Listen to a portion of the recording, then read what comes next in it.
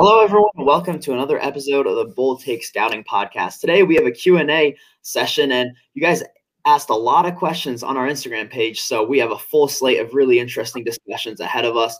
But first, I know that we have some big news today. Do you want to break it to us, Alex? I'm sure most of you have already heard it, though. Yeah, I'm sure everyone's already heard.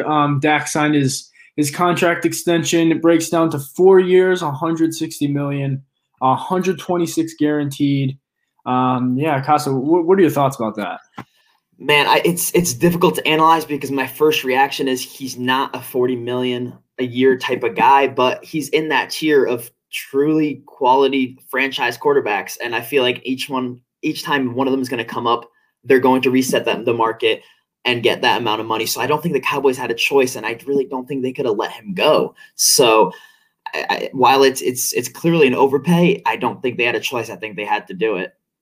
Yeah, I think they definitely paid too much. I think, he's average money, I think, is the second highest quarterback behind Mahomes. I think Watson's 39. So he's right up there. I think, good for him.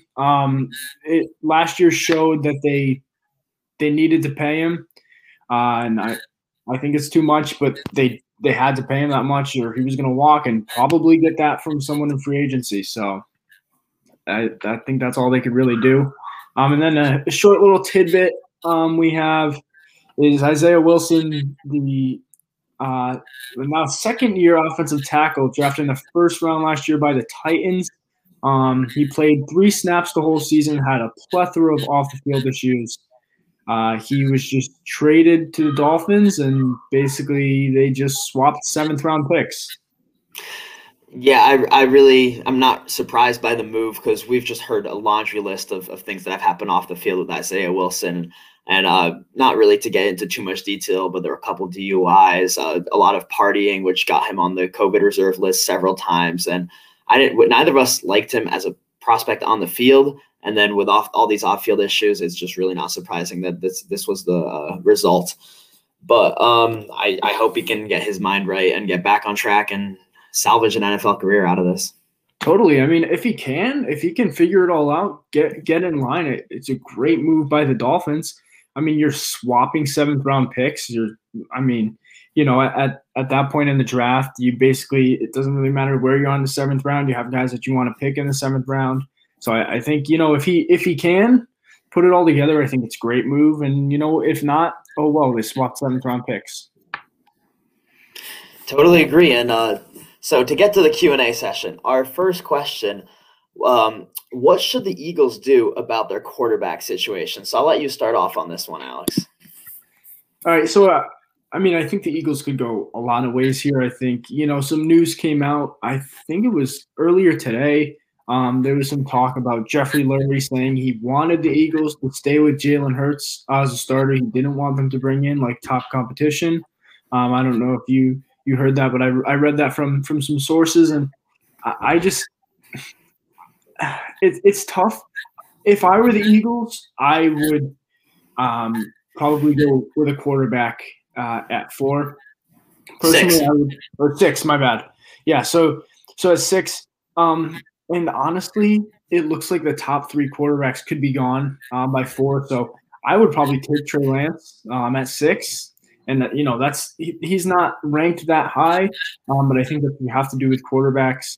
So I would take Trey Lance and let him sit behind Jalen Hurts. They'd run a similar offense, so you can have Trey Lance develop, learn the offense that Hurts is running, and then let Hurts run the offense this year, let Lance run and develop, and then next year in 2022, it's time to go with Lance. Yeah, for me, I would 100% be aggressively trying to trade up. And if the Jets are taking Zach Wilson at number 2 and trading Sam Darnold, and try to get to 3 or 4 and grab Justin Fields, I think I have him solidly ahead of Trey Lance. And it's really difficult for me to say whether or not I would pick Trey Lance 6th overall. I definitely wouldn't be going Mac Jones. I would not touch him in the first round. I know that's both of our opinion, but Trey Lance is somebody that I don't have graded as high as the 6th overall player in the draft. But he has so much potential, and if you sat him behind Jalen Hurts, that you would be running the same offense for both of them. And I really think that Trey Lance is a much better prospect coming out than Jalen Hurts.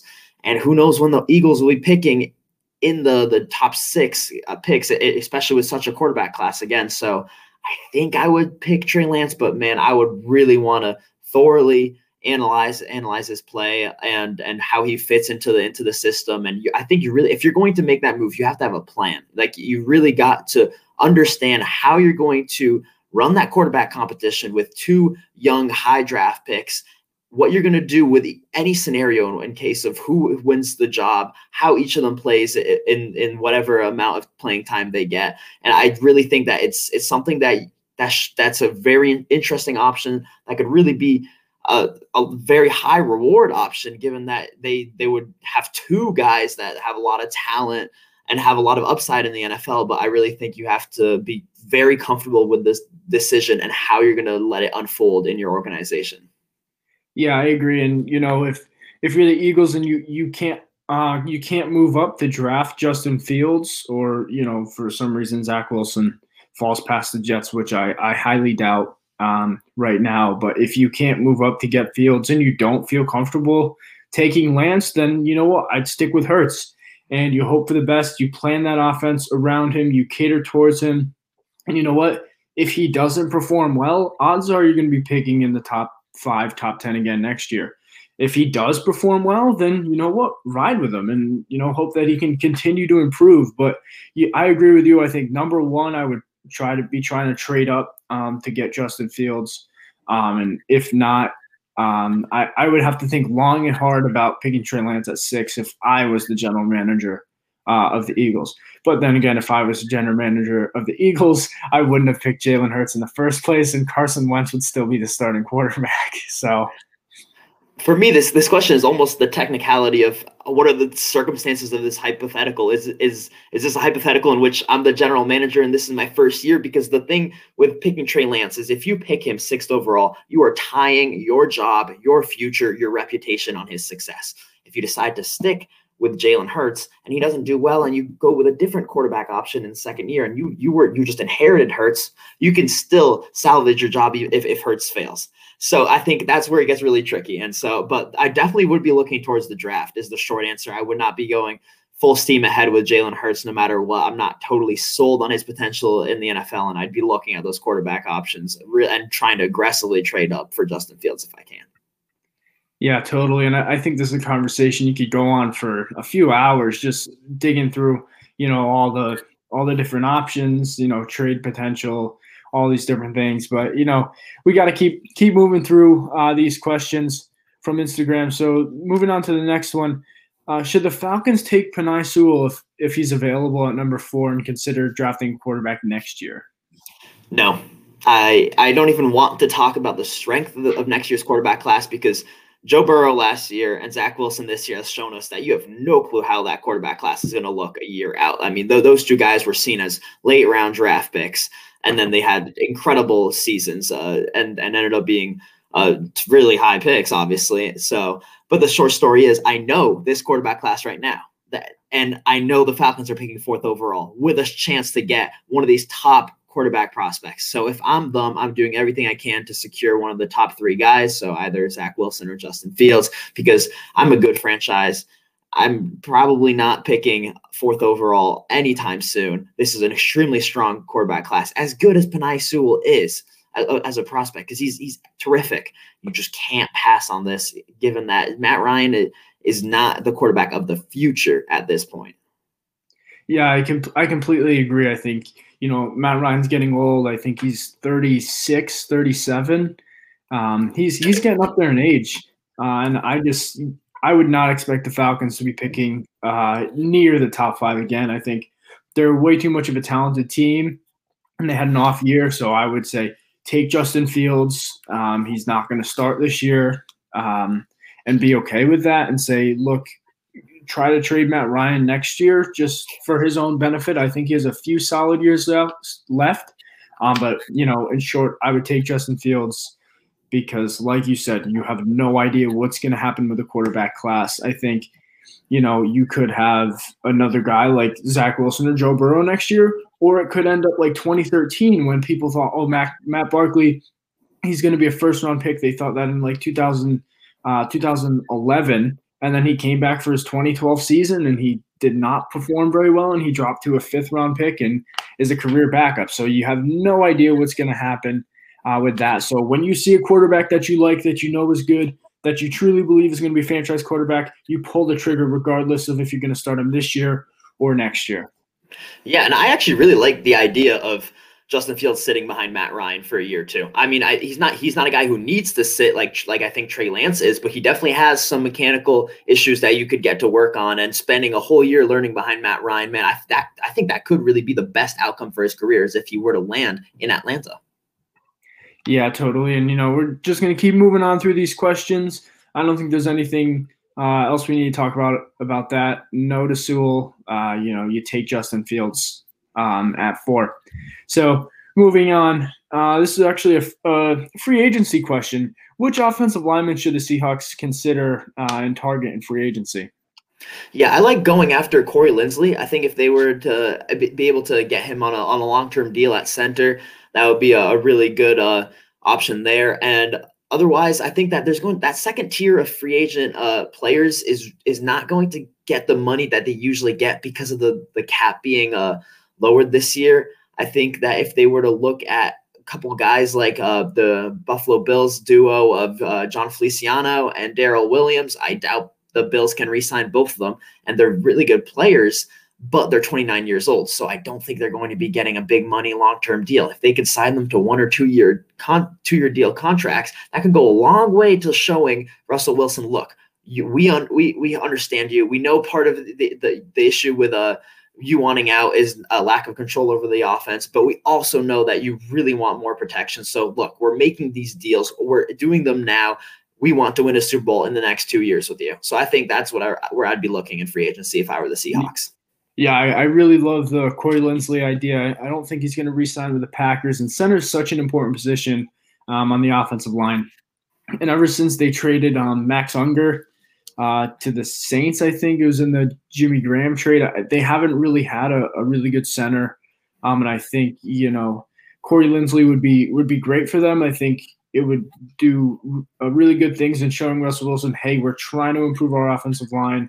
I think another intriguing option, I'm not sure if he'll necessarily hit free agency because I think he might be franchise tagged. Brandon Scherff. I think he will be tagged again. He might be tagged for a second time, but I think if he's not, he's a guy that you have to go after. I think he's a top guard in the league. And, with the cap going down, who knows if, they'll be able to – if Washington will be able to tag him. But I think, if I was Washington, I'd be doing everything I can possibly do to re-sign him and get him to sign a long-term deal. Yep. And so our next question is who is the most underrated quarterback after the first 5? So I assume that being Lawrence, Wilson, Fields, Jones, and Lance in no particular order. Outside of that group of 5 of the quarterbacks who are likely first-round picks, who do you think is an underrated quarterback in this draft class? All right, so first of all, regarding the quarterback draft class, I think it's really talented at the top. With the 4 guys that we like. I know some people do really like Mac Jones. We're not big fans. I think the 4 guys at the top are really, really talented and all have potential to be stars at the quarterback position. So, but then moving on past the top 5, a guy that I think is solid is Davis Mills from Stanford, and I know you like him too. I think he doesn't have the greatest arm, but I think that he runs a pro-style offense at Stanford, and he doesn't really make too many poor decisions. And I think he's a guy that, he has a prototypical NFL size for a quarterback. And I don't think there's any hidden gems this year at quarterback in the draft. I think it's besides those top 4, top 5 guys, I think, it's a big drop off. But I think if you're really looking for one guy that, you say after the top 5, who has the potential to be a starter in the NFL, I'd probably go with Davis Mills.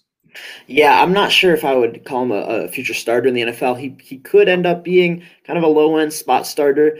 I think he has really good short and intermediate accuracy. He generally takes a good care of the football, but I think his deep ball accuracy isn't good. he sticks onto his first read too often. He's pretty inexperienced, so he doesn't read defenses that well. I think that he just has the potential to develop into a high-end backup and spot starter. And when you just look at him in this quarterback class, that I totally agree is really top heavy. And I'm not confident in any answer to this question, because I don't think there is a hidden gem. I don't think there's a guy outside of these top quarterbacks that has a chance to be a franchise guy. But I mean, I've heard Jamie Newman's name a lot. Kellen Mond's name is gaining steam after Chris Sims ranked him ahead of Justin Fields and Kellen Mond. But I do think that Davis Mills is better than them. So I would say he's the most underrated one of the pack. I probably have a high 4th-round grade on him. I think he can develop into a really good backup. Yeah, like you said, I don't think there's anybody that's going to be a hidden gem. There's no Dak Prescott's this year. And it is what it is. It's top heavy. And after that, there's really nobody. I think a name I did want to bring up. I know he's a guy that we scouted early a few months ago, because we got a question about him. You know who I'm going to talk about. He, unfortunately for us, he returned to school. Carson Strong, quarterback from Nevada. I know we really were both super intrigued with what we saw. And I think we both thought that he could be a first-round sleeper. And we said that back in late January, I think. December. So he was a guy that we both were really high on, and we saw a lot of potential. And I was so excited to, I know we both were, to have this guy in our back pocket that, we found in December. Unfortunately, he's returning to school, but that's a name I wanted to bring up, because if he did declare, that would be my answer to this question. I mean, if anything, it means that we've been banging the table for him since December of 2020, when he's going to be in the 2022 draft. And so, in short, there's not really a name that we're confident on. It's that we don't think there's any hidden gem. But if you want an underrated quarterback in next year's draft class, watch out for Carson Strong. I think if he really keeps progressing like he has in his first 2 years, he's got extremely explosive arm with not perfect, but really good deep ball accuracy. So a lot of potential there. And he's definitely a name to keep an eye on heading into the 2021 college football season. So moving on to our next question, we've got, can Ja'Marr Chase have a better possible career than Steve Smith or not? So the way I kind of looked at this question is I think it's really hard to compare a guy like Ja'Marr Chase and Steve Smith. Just one, because of, the time periods that they're playing. Steve Smith was, an early mid-2000s guy. And he played a little bit into the 2010s, but that was the end of his career. And, Ja'Marr Chase is going to be in an extremely pass-heavy offense in the NFL in the 2020s now. And I kind of looked at this question as, all right, where do I project Ja'Marr Chase to be, and what do I project his career to turn out? And then I feel like that's going to be hard to compare to Steve Smith, because the numbers are going to be inflated for Chase, just because of plus there's the 17th game should be coming on the slate next year, I think, according to Peter King and, other people inside the NFL. So those season numbers, career numbers are going to be inflated. So I think that will be really hard to compare for me. But I think just looking at Ja'Marr Chase and where I think his career, or how I think his career will unfold, I think he's a surefire number one wide receiver. I think he has, top 5 wide receiver potential. I think he's not the fastest guy, but I think he runs good enough routes to be able to get open, and I think he's a great jump ball, 50-50 ball receiver. This is something I mentioned in my scouting report way back when we early in our Instagram page. I said he turns 50-50 balls into 80-20 balls. I mean, if you just throw the ball up there for this guy, he's going to come down with it. And he's just so well-rounded. So what do you think about Ja'Marr Chase and Steve Smith? Yeah, I first want to say, as you said with that 17th game, I don't think the NFL has thought about enough about how many legacies are going to be impacted by this, because they're going to be records just going down, because dudes have a 17th game to break whatever record. And then just in terms of comparing anything across the pre-17th and the post-17th game era is just going to be impossible because there's going to be that slight advantage all the time. They don't care. Money. No, more money. I know. It's a shame to see because, I mean, there's no basis for comparison, and a lot of these records are going to go down in that 17th game. But going back to the question, I think that it's definitely a difficult question to answer. The question was, can he? And he certainly can. I mean, he has that upside. I think that if he works on his route running even more, because it's good, but it could be even better. And we need more blocking effort in the run game. For him to be able to be on the field at all times and be trusted by his coaching staff, by his quarterback, by his whole team, he's going to have to be a better run blocker. But other than that, I kind of have my doubts about him as a true elite separator because he's not the most athletic and the fastest, but man, he's still a top end wide receiver prospect. Great guy, great player. So he definitely could. I mean, only time will tell. The argument I'll make about Chase, and with majority of receivers, you really want to see that elite separation ability. But I think with Chase, because his 50-50 ball is so good, I think, if he doesn't get that separation from some corners, it's okay. You can still throw him the ball because it's going to be more than a 50-50 ball. If he runs a 30-yard post down the field and the corner's still right with him, you can still throw him the ball because he'll jump up and he'll come down with that ball 70-80% of the time. That's true, and he has physical traits that Steve Smith just doesn't have. But in all due respect to Steve Smith, I mean, he's a legend. But I mean, Ja'Marr Chase definitely has the potential to reach that level or even surpass it. Oh, totally. Moving on to the next question, another wide receiver question. So, who do we think is the best wide receiver outside of the top four? And the top four would obviously be Chase, Devonta Smith, Jalen Waddle, and Rashad Bateman. Yeah, I want to say obviously because a lot of people don't have Rashad Bateman in the top four, which I don't understand because I love Rashad Bateman. I feel like I say this every episode. But, I mean, outside of that, I'm not super confident in any guy as a number 5. I really think that there's a ton of depth in this class, which also means that the tier after those top 4 is just a whole list of guys. I have a lot of guys in the second round range that I think are going to be high impact players. So it's really difficult to pick one as just the headliner of that, that tier. But I would say Kadarius Toney right now. I have my concerns about him, especially off the field with an incident that we've detailed in a previous episode.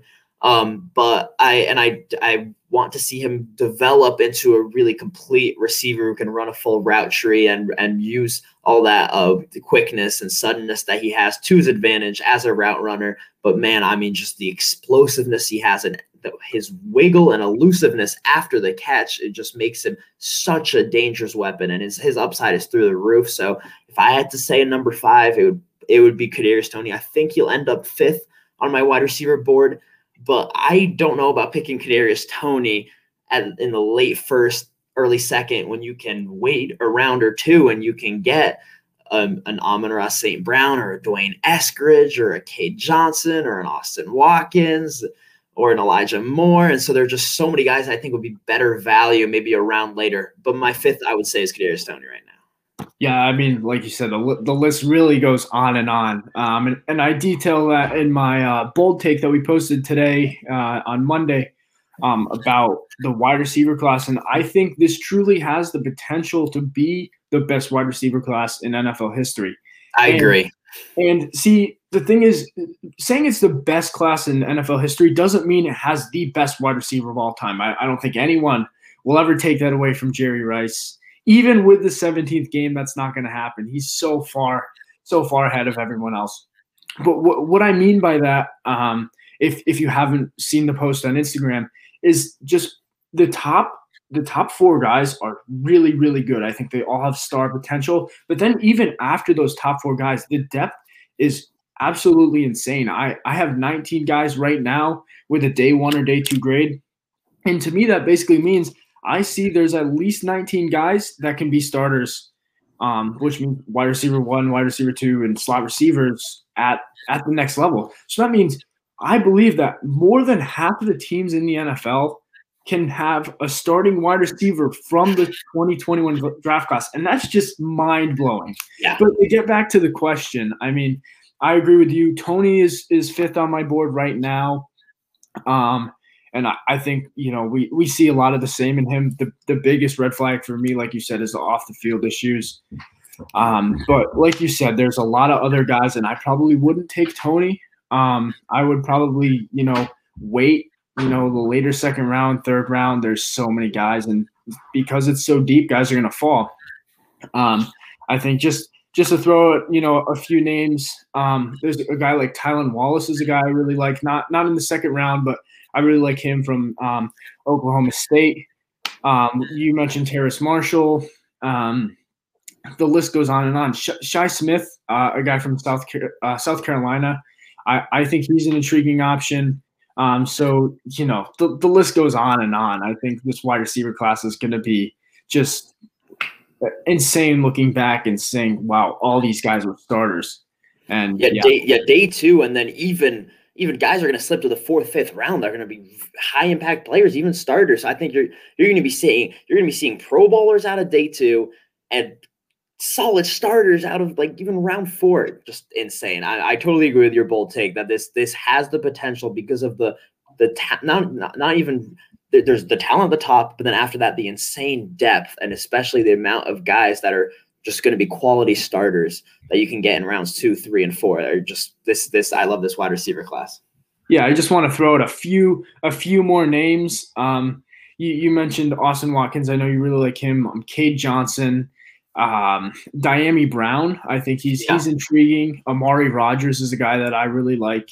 And I have 39 wide receivers scouted at the moment, and it's just the depth is absolutely insane. And if your team's in need of a wide receiver, do not worry. There's a guy for everybody.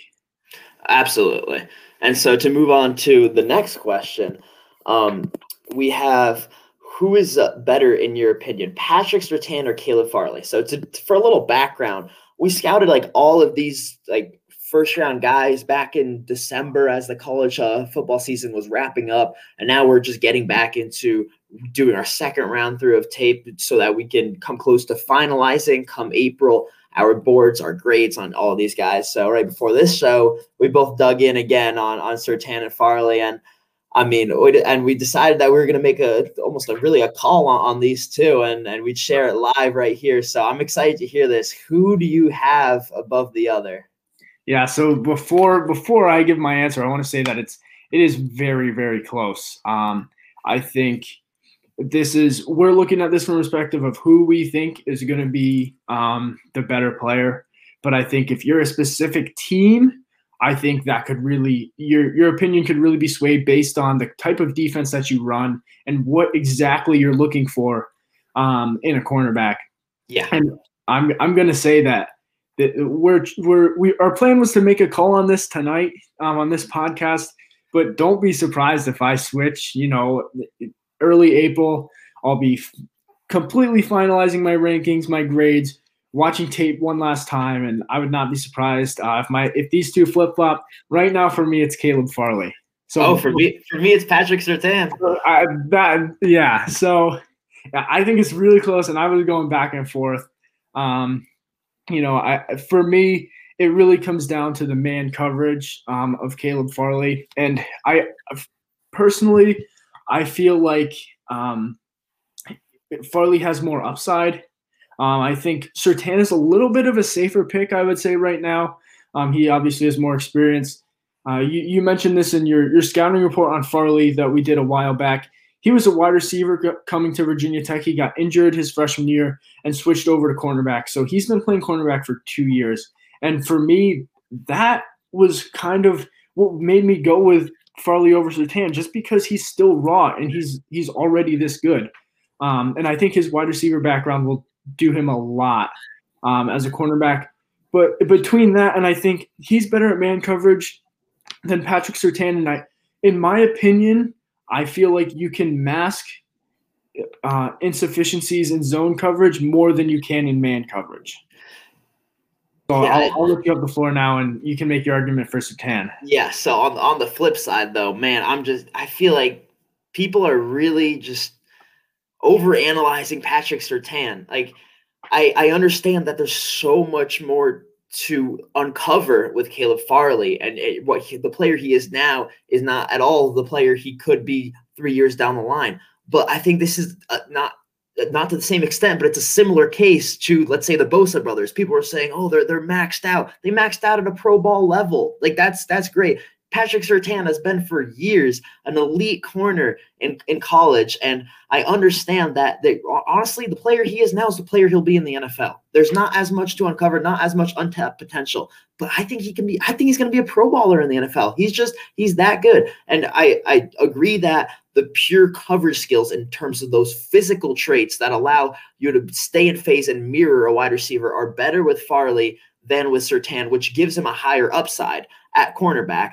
Surtain is still a great cover corner. He still had. I mean, I love his size. I love his length. I love his physicality. I love his fluidity. I wish he was a little bit more sudden. I wish he was faster in terms of deep speed. And I do really wish he had better ball skills and he could turn more of those opportunities into interceptions, and all of those things Caleb Farley's better at. But for me, it's just he is a much safer pick, and coming into the league, he's just a much better player. I'm much more willing to take Patrick Surtain and know that, oh, I think I'm getting a pro ball player here because he's just extremely technically refined and he has really good athletic traits than taking Caleb Farley, where the physical and athletic traits are just through the roof, and so is the upside, but he's not that good in run support. He's not that good in zone. His football IQ is still developing, and he's still learning how to use his physical traits, which is totally normal given that he is only a 2-year cornerback. But I would not be surprised if he ended up being a top 5 corner in this league, which is why I really do think highly of both of them. They're both really good players. But I'm more willing to take that really high ceiling with Patrick Surtain than to take a shot on an inexperienced guy who sat out in 2020 and has those deficiencies in run support and zone coverage.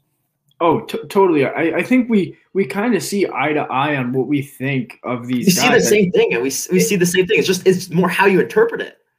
It comes down to how you interpret it and the faith that you have in, basically Farley's ability to reach his potential, right? Because if we said right now, we said, okay, you have the opportunity to pick between Farley and Surtain, and someone says, it's guaranteed that Farley will reach his potential, then I think Farley's a better option. So yes. Pretty much it comes down to, do you believe that Farley will reach his potential? And just for me, it's more of a gut feeling that I think he will, just because he was playing wide receiver in 2017, got injured, and then in 2018 he moved to cornerback. And 2 years later, after 2 years of playing cornerback, he's in the discussion for the top cornerback in college. So why is there any reason for me to think that he's not going to reach the potential that you can clearly see? Sure, he's not great at man coverage. He's played man coverage for 2 years of his life. Patrick Surtain's father was a NFL player. He's played cornerback since Pee Wee football. So, I mean, for me, there's no reason to think that Farley isn't going to reach his potential, but I completely agree. I think we see them pretty much exactly the same. It's just I'm willing to take the chance on Farley's potential because I see no reason as to why he shouldn't reach it. And you just, want to go with the safer option, which is I see no reason to take a chance, no matter how confident I am in that chance. I see no reason to take a chance on Farley hitting his potential, although I do agree with you. I do think he has a good chance of hitting it, but why would I take a chance when I can get a pro ball level player and I know he's that player right now stepping into my building on day one in Patrick Surtain? Oh, I completely understand that. The one issue that you did bring up with Surtain that made me hesitate a little bit was the deep ball speed. Yeah. And that was a little concerning to me, especially with the way the NFL is going. Teams are going to continue to take more deep shots and more deep shots and more deep shots. And I see Farley's able to run with that guy. Surtain doesn't have that speed that Farley does. So between, those three things, and I'll just sum up my reasoning in, 30 seconds or so, and you can do the same. So for me, I'm picking Farley.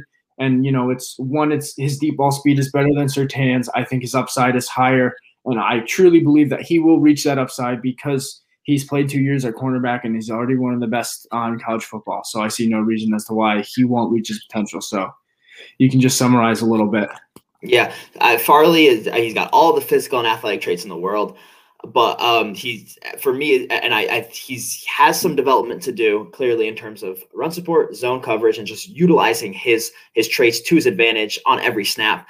And I think he has a good chance of hitting them again because he's already gotten this good in such little time. But I don't want to take that chance over just picking such a safe guy in Patrick Surtain, who I really think is going to be a Pro Bowl level player because he's that good at playing cornerback, and his physical and athletic traits might not be as good as Surtain's, but they're still plenty good enough. Yeah, I completely agree with everything you said, and I think you could say the same. I think there's looking at it from an NFL team's perspective, regardless of what we think. I just want to touch on why a team might pick one over the other. So, like we said, Farley's better in man coverage, Surtain's better in zone. I think we can both agree on that. Yeah. So if you're a primarily man team, you're probably going to go with Farley. If you're primarily a zone team, you're probably going to go with Surtain. Totally agree. If you completely trust your defensive backs coach to be able to help guys make that transition from college to the NFL, develop their untapped potential, you're going to go with Farley. I think if you're not willing to take that risk, you're going to go with Surtain. So I think, those are just reasonings why, a team might take Surtain over Farley or vice versa. Yep, I agree totally. And so for our last question, how high is Trayvon Moehrigg's ceiling and potential? All right, so right now, Moehrigg's my number one safety. And I just want to say this right off the bat. This is not a very strong safety class. I know some people like Moehrig. Some people are putting him in the first round, have first-round grades on him. I do not. It's just it's not a really good safety class. All of these safeties have some really good traits, but some really bad traits. And I think with Moehrig, his worst trait is probably tackling. He flashes tackles at times. He can put some big hits on guys, but then there's times where he just doesn't wrap up. And to me, I don't know if he can put that together. He shows that he can make a tackle at times, but then there's other times where, like I said, he just doesn't wrap up. He just puts his shoulder into guys and falls off. On the flip side, his football IQ is really good, and he's really athletic. He's got great range. But we've had this discussion of safety before. Tackling is huge for us because you're a safety. You're the last line of defense. So to me, I think his ceiling is capped because he's not a great tackler. Well, do you think you can learn how to tackle better though? Because I would say I think his ceiling is extremely high because if he does become a good tackler, he can be one of the best safeties in the league because he's just so good in coverage, has all the athletic traits, high football IQ, great instincts. It really does come down to whether or not he can fix his tackling. And what do you think he could? Well, I mean, obviously there's always potential to fix tackling. And he does show that he can bring guys to the ground. I'm just worried. I'm not going to put my trust into the fact that he can fix his tackling. I agree, but I'm just talking in terms of potential. Like he does have sky-high potential. I wouldn't say it's capped. It's capped if he doesn't fix his issues. Yes, that's what I meant to say. If he doesn't fix his tackling, it's capped. I think if he can fix his tackling, like you said, he can be one of the top safeties in the league. So, yeah, I probably said that incorrectly. His ceiling is really high.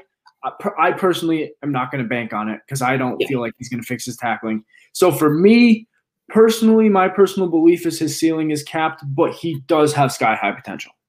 Yeah, I totally agree. I think the level of success he reaches in the NFL is almost really predicated on how he's going to be able to improve as a tackler because he's going to be playing deep safety because he has such range.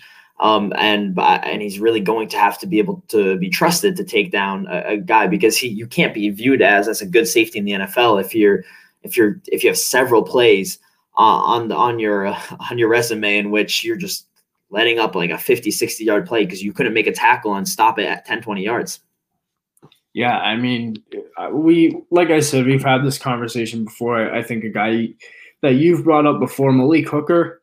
I think he's a guy that had really good athletic traits, good ball skills, but Great ball skills. He couldn't tackle, and that was the issue. And then if you look on the flip side, we have somebody like Jamal Adams, who is a great tackler, a great blitzer, but in coverage, he still kind of lacks a little bit. And he's considered one of the best safeties in the league. Man, people rank on him too much. That dude's a great safety. Maybe I probably wouldn't have traded 2 firsts for him, but come on, like he's almost turning into a meme on social media, and I'm not for it. I think he's a great player. Oh, I completely agree. I'm just saying that he doesn't have those elite cover skills, but he's a great tackler and he's a great blitzer and he creates plays in the backfield. So even if you don't really value tackling in a safety, it just shows you that the overall NFL, whether they like to admit it or not, really value tackling in a safety. Yeah, I totally agree. I think people get caught up on those athletic traits at safety too much.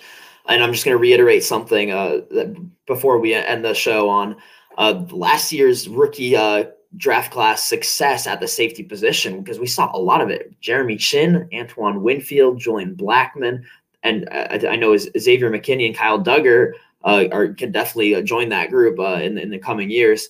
Just had so much success, and it was probably one of the strongest positions in last year's draft class. And why? Because they could all tackle. They could be trusted as rookies to be on the field throughout the game because they could take those guys down. And so I think that's something that we might not really be seeing enough of in this draft class, where we have guys like Moehrig or another guys, Andre Cisco, who has all of that athleticism and range, but cannot tackle. And he's a much worse tackler actually than Moehrig. So, but I definitely think, to get back to the question, Moehrig's ceiling is extremely high. It's all dependent on whether or not he can fix his tackling. Yeah, and you brought up Cisco. I think his athletic traits are great, but he cannot make a tackle to save his life. And he's a guy that I would stay really far away from. Just because he cannot tackle at all. So I think that pretty much wraps up our question and answers. Thank you to everyone who submitted questions. And we'll be doing this again, I would say, in a few weeks. And if you have any questions and you want to hear them on the podcast, want to hear us go into detail with your questions, it can be about draft prospects, what we think teams will do, basically anything draft related, or, even, if you want us to project, rookies to the next level, that's kind of our specialty. If you want to, if you want to submit a bold take, even if we do a question and answer and say, hey guys, I got a bold take, can you, throw it out there on the podcast? That's our brand. We'd be more than willing to do that. So thanks to, everyone that tuned in. And I see in the chat, Noah saying you need a safety that can tackle. Exactly. Your safety needs to be able to tackle. If not, they're the last line of defense. Yep, totally agree. And I really like your idea, man. For anyone watching, if you liked submitting those questions and seeing them answered, bring on your bold takes, your opinions that you want to have people hear, because we'll tell you what we think of them, and I think that would definitely be really fun. So I encourage you to do that. Keep those questions coming in, or bold takes, or really anything that pops into your mind when we put up our stories asking for these questions for the Q&A podcast. Don't hesitate. And everybody, thanks for tuning in. Thanks for submitting your questions. We'll be back again next week. Thanks for listening.